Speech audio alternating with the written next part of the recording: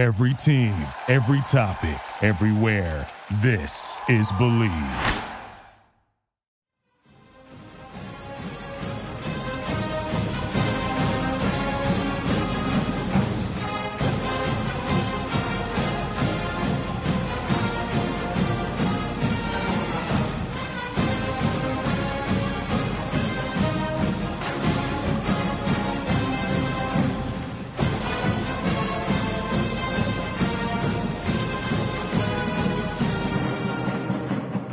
Hello and welcome to the 143rd episode of the Illegal Motion College Football Podcast. In Nashville, Tennessee, I'm the professor, Matt Perkins. And a short hop, skip, and a jump across the Harpeth River from me here in the Music City, it's our own offensive coordinator, the coach, Corey Burton. What's up, guys? I'm excited to be back. Our RPO show is actually getting a lot of good traction and feedback. I've been tweeting the crap out of it, so we're doing a good job here in the offseason. Let's keep the ball rolling. All right. Well, we can't keep the ball rolling without our third amigo in the second city, a man who is unfortunately sitting Shiva this evening. It is our intrepid blogger from Big Ten and Counting, Josh Cook. Yeah, my grandpa passed away over the night in his sleep. That's the best you can ask for in a circumstance like that. Bring it up because we're a family here on Illegal Motion, but also we're a football podcast. And he was a diehard football fan. He grew up in Council Bluffs, Iowa. That's way over on the western border near Omaha, Nebraska. Played high school basketball, but always really loved football. Went to the University of Iowa, both as an undergrad and for law school. And basically, from the time he was a student until the day he died, he had season tickets for Iowa football. And seldom missed a game, drove from Des Moines, the state capital, about 2 hours away, pretty much every home game. And just loved Iowa football. And I saw the team win the national title in '58, saw the demise in the 60s and 70s and the rebirth with Hayden Fry and right up to the Ferentz era. He saw all the Iowa greats outside of Niall Kinnick, really. Yeah. Just an awesome guy to watch games with. And we actually, until he moved his seats up into the fancy box as he got older. But before that, when he was sitting in the crowd amongst the regular folk, we always sat with him because he had better seats than my dad's seniority for Kinnick. So watched many a game sitting right next to that guy. Josh, I even had the pleasure of sitting at a game with you and your father and your grandfather once for a Wisconsin-Iowa game.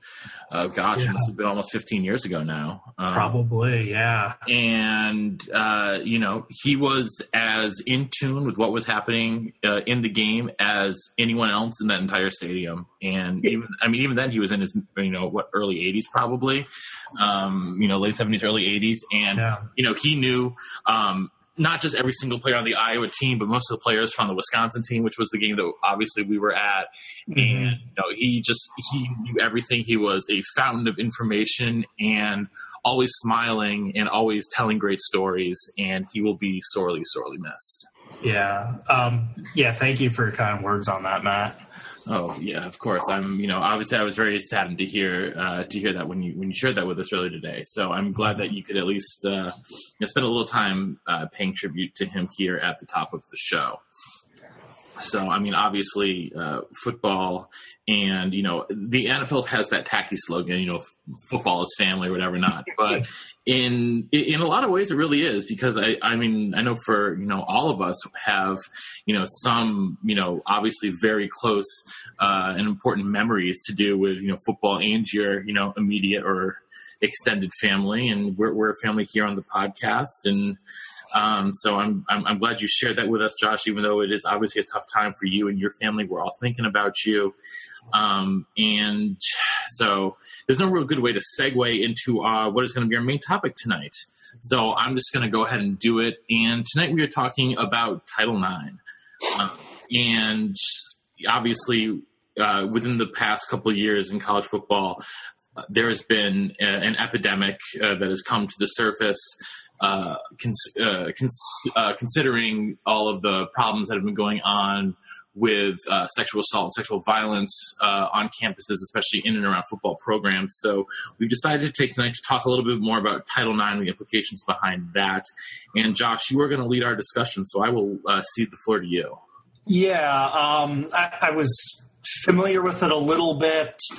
Some more research between our two shows. I have just barely scratched the surface, so I don't know how many questions I can answer, but among the three of us, I potentially know the most. We'll see, but I guess just got to start with the background that was passed in the 70s, part of the wave of civil rights movement, equal rights amendment, attempted to be passed, things like that.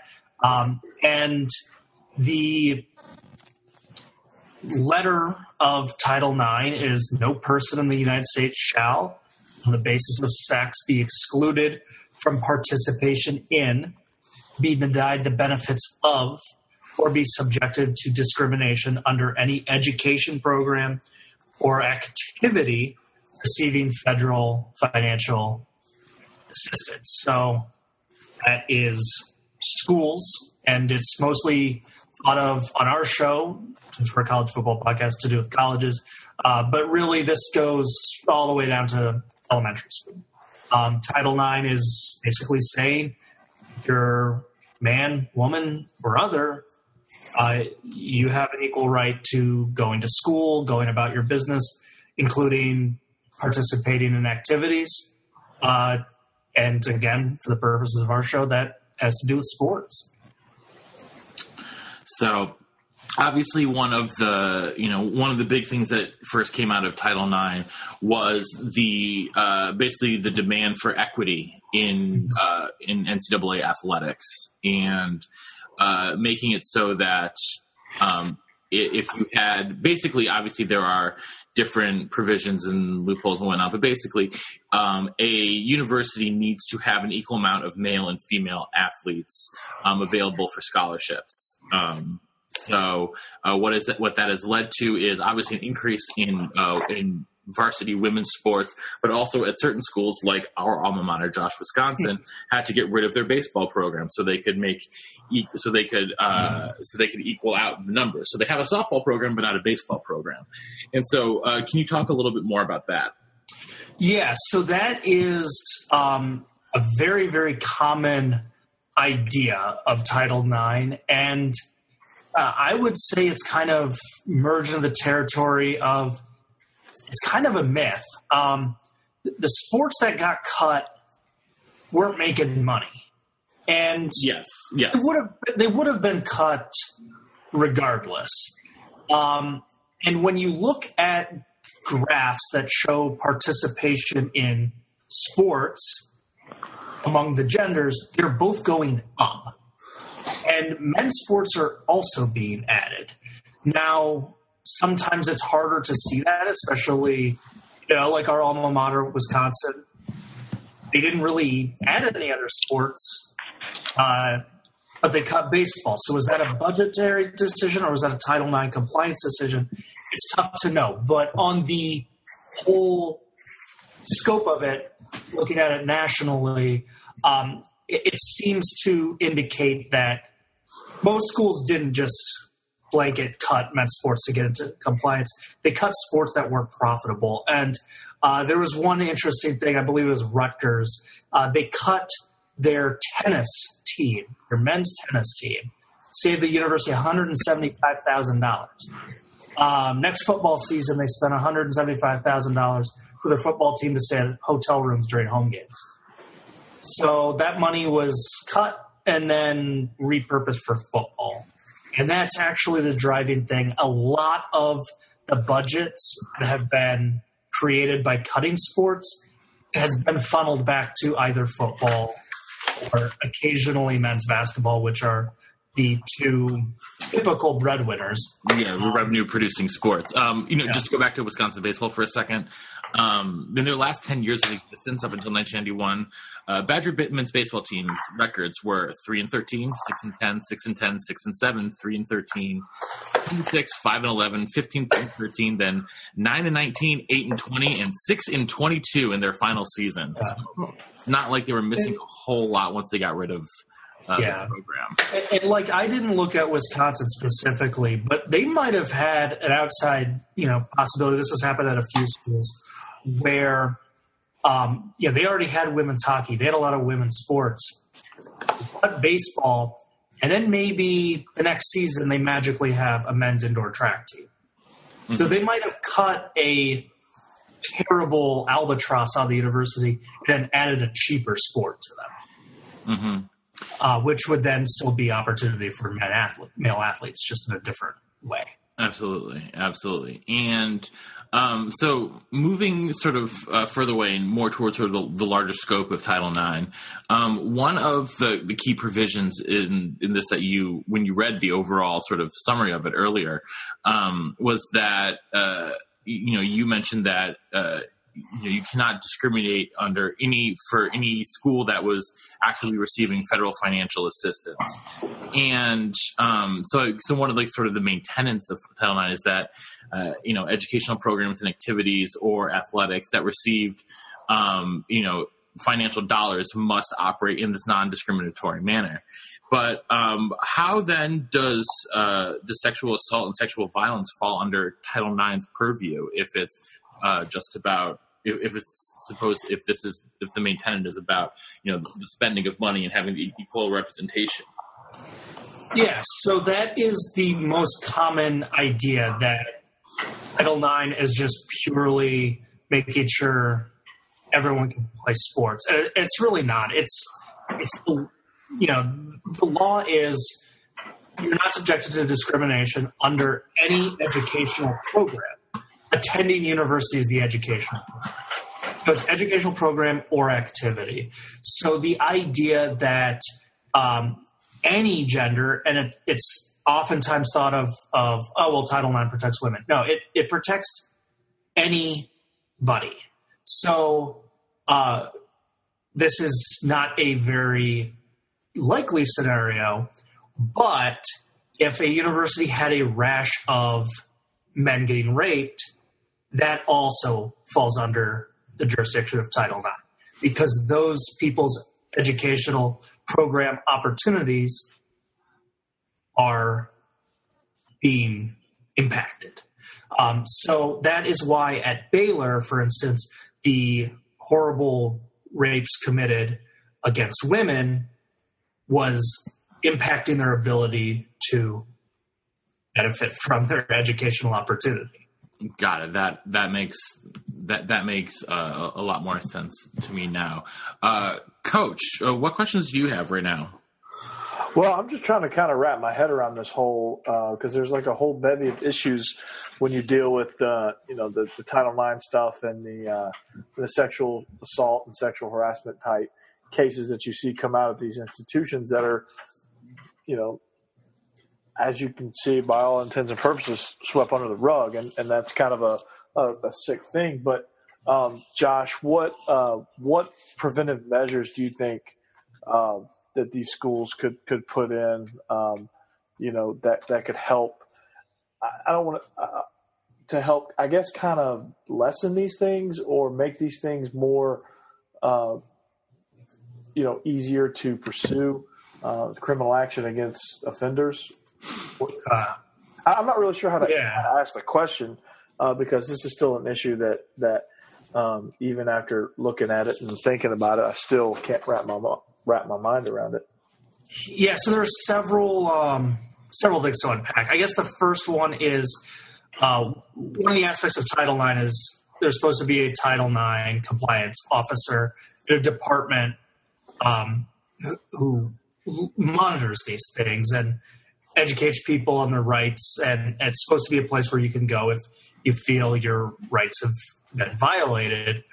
And Baylor had another one leave the other day They left the job. I don't know if they were forced out or left. I just caught the headline. I didn't have time to read the article. But there's a case for a school that could really use this. It's having people leave. But, when I was doing some research, I was wondering, what do Title IX compliance officers do? A website laid it out on South Carolina, University of South Carolina's website.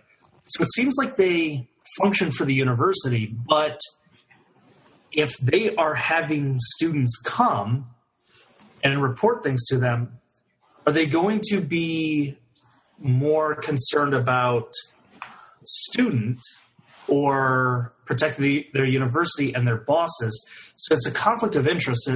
It's like there needs to be more autonomy. You think about how the NFL has the concussion protocol, and they're supposed to have independent doctors on the sideline who aren't connected to the team or the league. It seems like that might be the next step to make the Title IX offices a little bit better. And then in terms of the criminal justice side, same thing. A lot of universities have their own police departments, but it's not the same as necessarily the Madison Police or the Wisconsin State Sheriff when it's just, quite frankly, a couple steps up from... It's a glorified rent-a-cop. I was going to say it's a few steps up from a rent-a-cop, where if your only duty is to the campus, you might not be the best equipped to handle, a scenario where someone's coming to you with allegations of, sexual misconduct. I mean, we've seen this on a million episodes of Law & Order SVU. The campus police are always trying to cover it up. To protect the shield, or in this case, the institution. But okay, so you talked about the compliance office, which is actually going to be my next question, because obviously, all major universities have some sort of Title IX officer or office of Title IX compliance. And my question was, you already talked sort of about conflict of interest. What is a Title IX officer's job, basically? Is it just to make sure, what are they checking in on? What are they trying to do on a day-to-day basis? All right. Well, just for fun, I bookmarked that South Carolina page because it was, easy to read and clear. And they listed these. These are 5 items that compliance officers can do, but are not limited to. First is notification and education. That is having materials out so you know what your rights are, things like that, and training for students about their rights, things like that. Notification and education. Consultation, investigation, and disposition. That is where they actually investigate things potentially. That's where they can receive complaints or be notified of complaints, things like that. They are supposed to do institutional monitoring and compliance assurance. That gets to this idea of making sure the university is giving those equal opportunities to both men and women. The 4th is advising the president and other university officials. So this gets into the idea that, hey, Ken Starr, president of Baylor, goes to them to see what he should do. Probably doesn't always work that way, but ideally that's how it's supposed to do. And lastly, they give an annual report to the university of president, probably just kind of like a State of the Union, where they're saying, hey, this is how we're doing on Title IX stuff. Again, those are the 5 duties South Carolina lists out, but they also stress that these are included but are not limited to those 5 items. All right. That is very helpful. So what do you see as the future for programs like Baylor or Michigan State that obviously have had, mass systemic issues of impropriety and obviously more Title IX violations than you can shake a stick at? How does a program or a school like that not just get back in the good graces of the NCAA, but also ensure that this kind of thing doesn't, happen again? For Baylor, they got rid of Briles real quick. And I know there's still some topsy-turvy stuff at Baylor, and they're far from rectifying their massive transgressions. But getting rid of the coaches that totally ignore Title IX and don't give a crap about it is a great first step. So a guy like Tom Izzo said multiple players investigated for rape and, seems to do the bare minimum. And I just don't see that scenario getting better with a guy like Tom Izzo. And as we, progress as a society, there's going to be some dinosaurs resistant to this stuff. And it's funny to say because, like I said, this was passed in 1972. So it shouldn't be surprising to anybody. But just you guys like Tom Izzo that are trying to sweep this under the rug, the university needs to decide what they care about more. And frankly, coaches that continually ignore it or try to hide it and have a cover-up, the cover-ups are always worse than the actual violation. And a small potato one, completely unrelated to Title IX, that always comes to my mind is Bruce Pearl at Tennessee. At a barbecue, a player came, it was a violation, but rather than cop to it and say, yeah, I had a barbecue and some players came, Bruce Pearl denied it and tried to cover it up, and then the university had to fire him for covering stuff up. So just better transparency, universities swallowing their pride and getting rid of successful coaches when they need to are great first steps, I think. And one of the other things we often hear about in these kinds of situations is the idea of self-imposed sanctions, whether it's, postseason bans, scholarship limits. How does that come into play? Yeah, that's more of like an NCAA thing. So that usually does not have something to do with Title IX, because that can be confusing for me. Yeah, so a self-imposed sanction is kind of like you did something wrong. NCAA historically has put programs that have done that same thing on probation for, say, 5 years. And what you do is you go to the NCAA first before they investigate it. You cop to it, and you say, hey, we're being honest, and we're going to not go to a bowl for 3 years. So you try and give yourself a little bit less of a penalty than what the NCAA might bring down to you.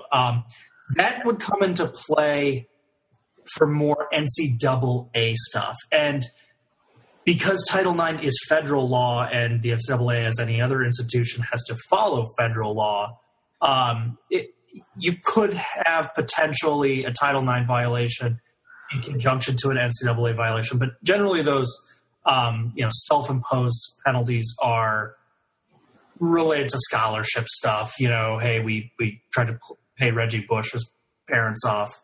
We're going to cop to it and say we're not going to go to a bowl for 3 years. A situation like that. All right. Coach, do you have some thoughts? Yeah. I was doing my research, I found an article that was actually posted about 2 hours ago or 1 hour ago by the Iowa State Daily. And they are actually mandating that all students and employees participate in a Title IX training. And basically what they want to accomplish from that is how to best prevent and respond to certain situations of misconduct and aid individuals who need support. So they're trying to make the students aware. Now, the penalty the accountability that they're having for the students that are in place is that if you have not completed this training, the first set of, accountability measures will be held in spring of 2019 registration period, and they will put a hold on their registration. Well, actually, to jump off of that, Coach, as a university employee for many years, I had to go through Title IX training in order to be paid to teach. So, and this happened for me both at UCLA and at Cal State Dominguez Hills, where I was formerly a professor, and how I got the professor title, I should say. And yeah, I mean, we had to go through extensive courses and learning how to report things, who we have to report things to, and whatnot.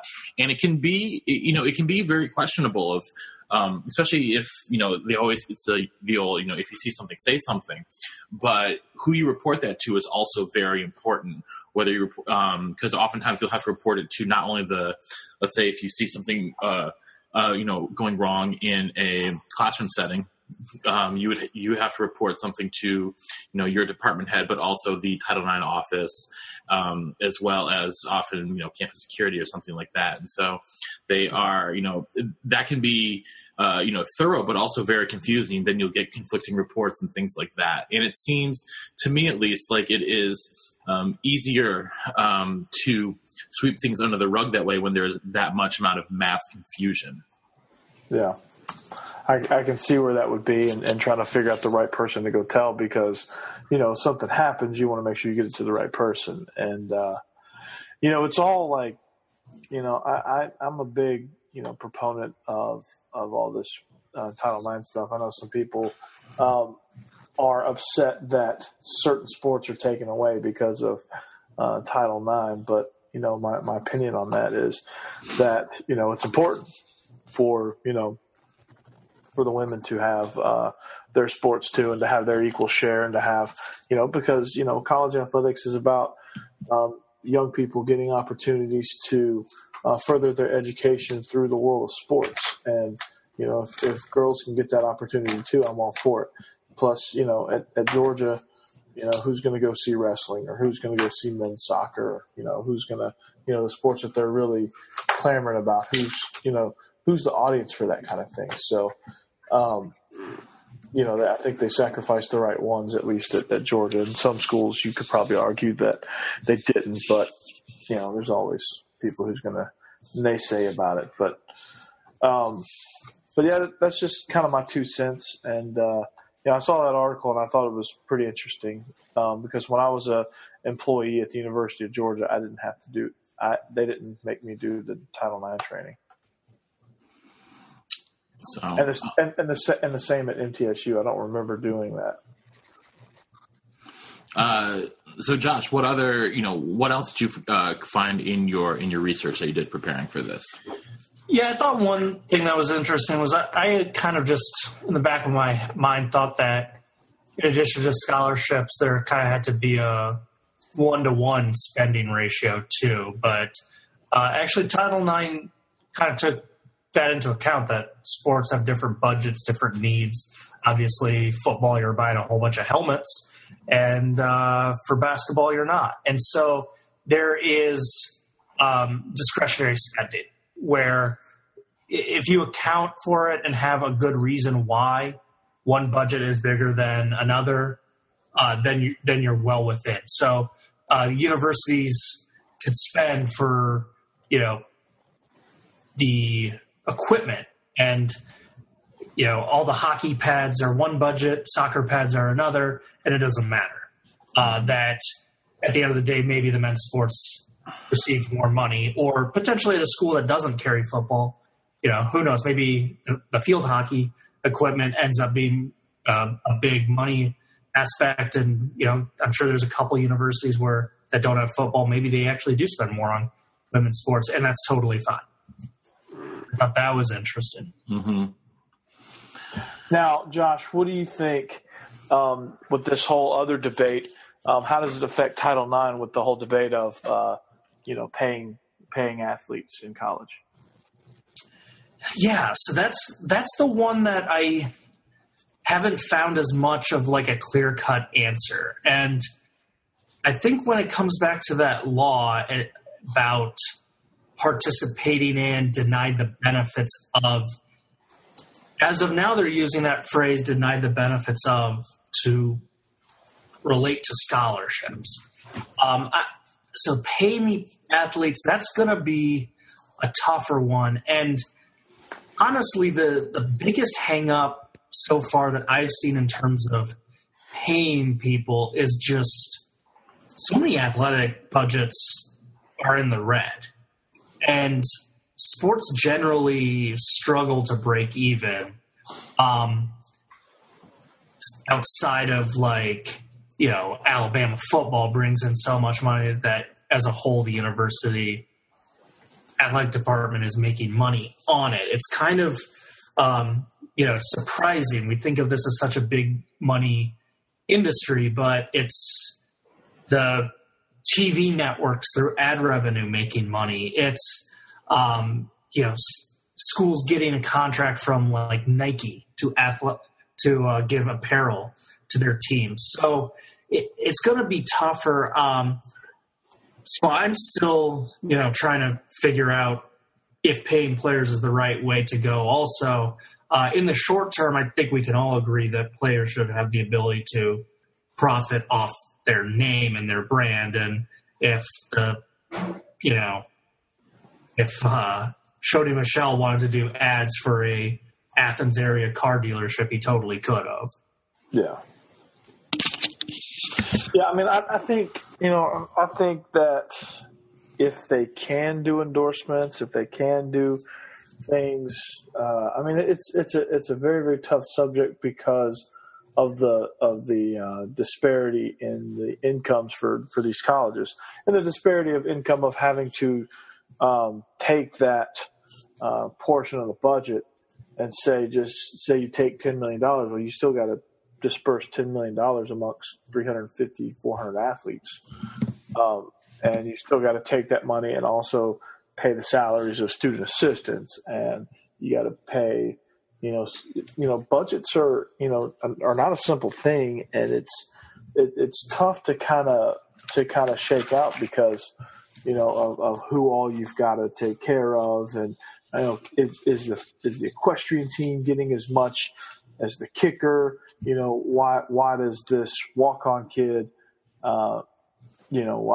what can justify him getting more than the starting shooting guard for the women's basketball team, and so on and so forth. So you just gotta kind of weigh it out and just try to figure out there's got to be a way to just kind of build it into their scholarship of, this is like a cost of living budget and honestly, you're not going to get a ton out of it because we have to disperse it. So it's not really a whole lot different. I don't think, paying players won't end up being as beneficial as everybody thinks because everybody just thinks, hey, we're going to give football players NFL-style contracts. And that's not really how it is because these universities are taking these athletic budgets and pouring them into renovations for the soccer program or, rebuilding the softball stadium, redoing the track, bringing in new seats in the football stadium, putting in new locker rooms for women's soccer, renovating the weight room for the SEC arms race, building and sprucing up the new indoor practice facility, things like that.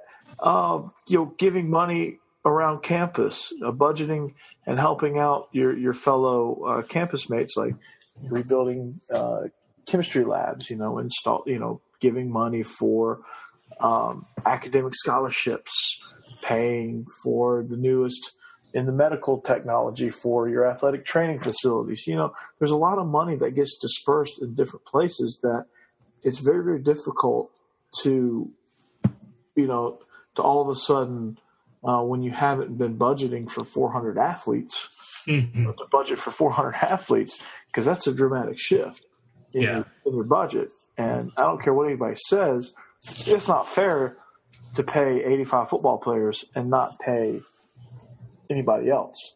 Even the non-revenue men's sports, it's not fair to not pay them either, just as it is not fair to pay the female equestrian team.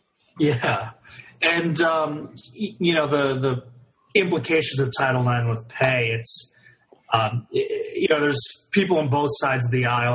I was reading an interesting article from Forbes where the author was kind of dismissing the concern, saying that Title IX is based on scholarship. Men's coaches, the football, basketball coaches are paid the most. And, just comparing basketball to basketball, at basically every university outside of maybe Connecticut, I haven't looked at Kevin Ollie's pay versus Gino Auriemma, but for the most part, the men's basketball coach is always paid more than the women's coach. And in a court case in California that came up, that was upheld as totally fine. So there has been no court case. If they did pay players, who knows, maybe eventually an athlete would say, hey, I'm not getting paid the same. That's a Title IX violation. And then it would eventually make it to the Supreme Court. But as of now, it seems like the idea of equal pay not only wouldn't apply based on the most common interpretation of Title IX and what few court cases there have been, but also just it's kind of used, Title IX is kind of used as people that don't want to pay athletes and are trying to uphold this illusion of amateurism in NCAA sports as a reason to block pay. So that's just something to keep in mind too. Yeah, it's always an interesting debate, and that's kind of what's holding this thing up. And, honestly, I think it's, I think it sucks that these football players, especially because so much money is generated by that sport with TV contracts, that they're not getting a little piece of the pie. But, maybe they redo the scholarship packages and give them a little bit of a bump. And, it's not going to be a dramatic bump, but maybe you can work it into your cost of living scholarships, and maybe you can use it to generate more scholarship money for other sports. Like baseball only gets 11.5 scholarships to split amongst 25 players. Softball is somewhat similar. Girls equestrian, they probably only get like 2 scholarships, and the rest have to be, paid, fully paid. Hopefully these girls can get academic scholarship type deals.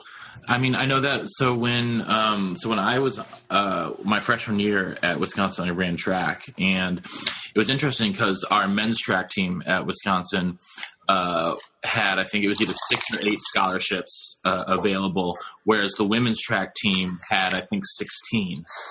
And that was, just a numbers thing, obviously. Yeah. So. Obviously that comes into play there as well. Yeah, absolutely. So, Josh, anything else you want to add before we wrap up?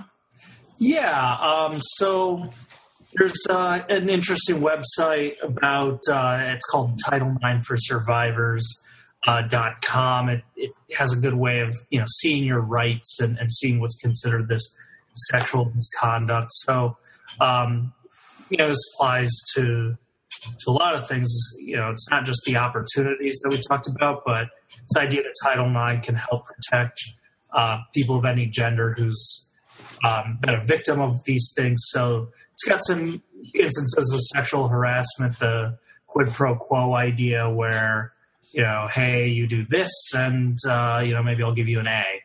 That's the classic, example of like the professor created a hostile environment, unwelcome advances, things like that. Sexual assault, the idea that, forcible sodomy, forcible sexual intercourse, molestation, all that stuff. The idea of rape is, sexual assault, sexual battery, that's also in, and then stalking too. So those are things that can be, brought to a Title IX office that the university then has to investigate. So the idea of Title IX violations. So, someone experiences something from that previous page. It's not on the university to do an investigation, things like this. And this is where a school like Baylor was hurt. So here's a big one. A Title IX violation is the survivor was discouraged from making a report. So they go to the Title IX office and they say, you don't want to go to the police. That'll be too much of a hassle. That's a violation.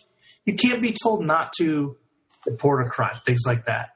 Or if the survivor is told that they don't even have the right to go to the police officer. These are the violations that the schools are getting dinged for.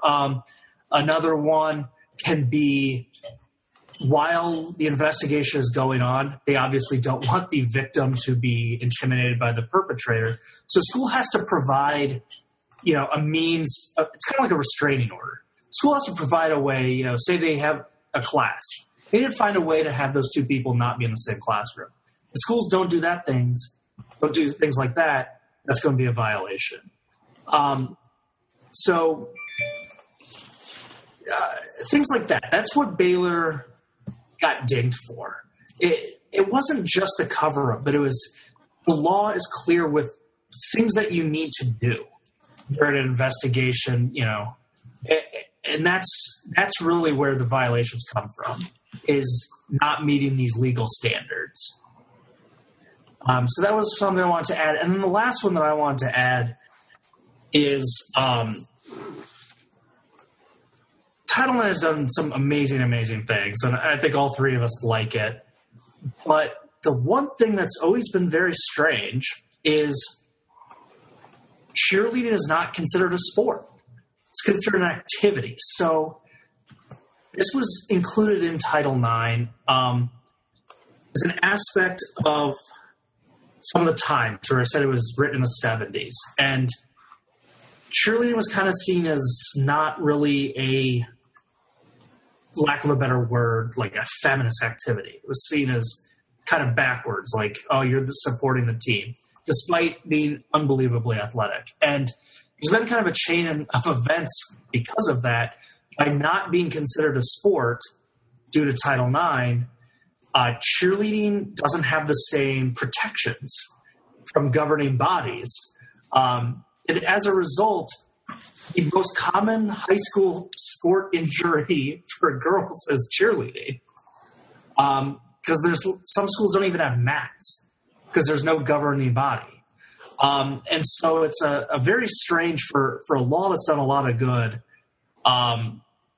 Just a bizarre instance that the incredible athletic skills of cheerleaders is not considered a sport. I mean, maybe that's the next step. I think that could certainly help things, especially at the youth level, because I've heard, I've heard on the news and seen articles about, there's some horror stories from prep ranks of what cheerleaders sometimes experience. Yeah, it's bad. I've seen, some, they're not treated all that great. They're treated as, it's not good. The facilities are, and what they have to endure is, these girls are, I dated a cheerleader in high school, so I know a lot of this firsthand, but my dad. Hashtag humble brag. Yeah. That's right. My high school didn't even have cheerleaders, so. Yeah, I know that my dad took care of the cheerleaders, and he had a good relationship with the cheerleading sponsor, so they were able to do a lot of good things with the cheerleaders and help, and the cheerleaders helped the football team and worked great together in our situation. But I've seen so many other worse situations where they're forced to find their own transportation, whereas some programs let them ride on a bus and check out a bus for them. They have to and they're not. They have nobody to report to, really. Mm-hmm. Definitely. And it's definitely sport because they do all those competitions and things like that. And yeah, you can't tell me cheerleading is not a sport. I mean, it is an athletic endeavor where there's competition. Yeah. It is as much a sport as as anything else out there is, especially in the realm of, sports that are judged, whether it's gymnastics, ice skating, whatever. It's still a sport. Anyone says it's not is wrong. So, but Josh, I want to thank you for all of your research and sort of guiding us through this discussion tonight. I really appreciate it. I've learned a lot. I hope that our audience has, gotten some new knowledge and some new takeaways about Title IX. And I'm glad we're doing this in the off season, and we'll definitely be having more conversations about, whether it's paying players, sexual assault on campus and all of these other things, because as much as we are a football podcast and we love football, there are issues that are bigger than the sport, that surround the sport, that we need to talk about, and this is clearly one of them. So absolutely, and hopefully honestly, I hope that our next conversation about things regarding our podcast tonight are more in a positive light, like highlighting different women's sports and women's athletes, and hopefully this sexual assault epidemic will kind of die down and go away. But I'm afraid it won't. I'm afraid we'll hear about more universities coming, things coming to light at other universities that we don't expect. And it might get worse before it gets better, but I am a perpetual optimist, and I do believe that it will get better. So yeah, it definitely will get better because there's awareness now, and there's some people that are doing the right things, and they're doing the right things to places like Baylor and Michigan State now, with as far as dealing with it and getting rid of the people that were involved. That doesn't make me like Baylor anymore, but at least they're trying to do something about it, and I'll give them credit there. But hopefully more schools will be less quick to cover it up, and instances like this are going to happen anytime you're anywhere, anytime you have a bunch of testosterone-driven athletes. This kind of thing is going to rear its ugly head. It's just doing everything you can in your power to prevent it. It's not 100% preventable, and I understand that, but it's how you respond if and when it does happen is going to be the key to all this. All right. Well, I think that's going to do it for us here tonight. So I want to, thank you, Josh, for all of your hard work. And again, we're thinking about you and your family right now. So on behalf of our own offensive coordinator here in the Music City, Coach Corey Burton, and our intrepid blogger from Big Ten and Counting up in Chicago, Illinois, Josh Cook, this is a professor in Nashville. Saying so long, and see you next time on the Illegal Motion College Football Podcast. And we did Title IX. Thanks for listening to the Illegal Motion College Football Podcast. To get in touch with the show, email us at illegalmotionpodcast@gmail.com or follow us on Twitter at @illegal_motion. Thank you for listening to Believe. You can show support to your host by subscribing to the show and giving us a 5-star rating on your preferred platform. Check us out at Believe.com and search for BLEAV on YouTube.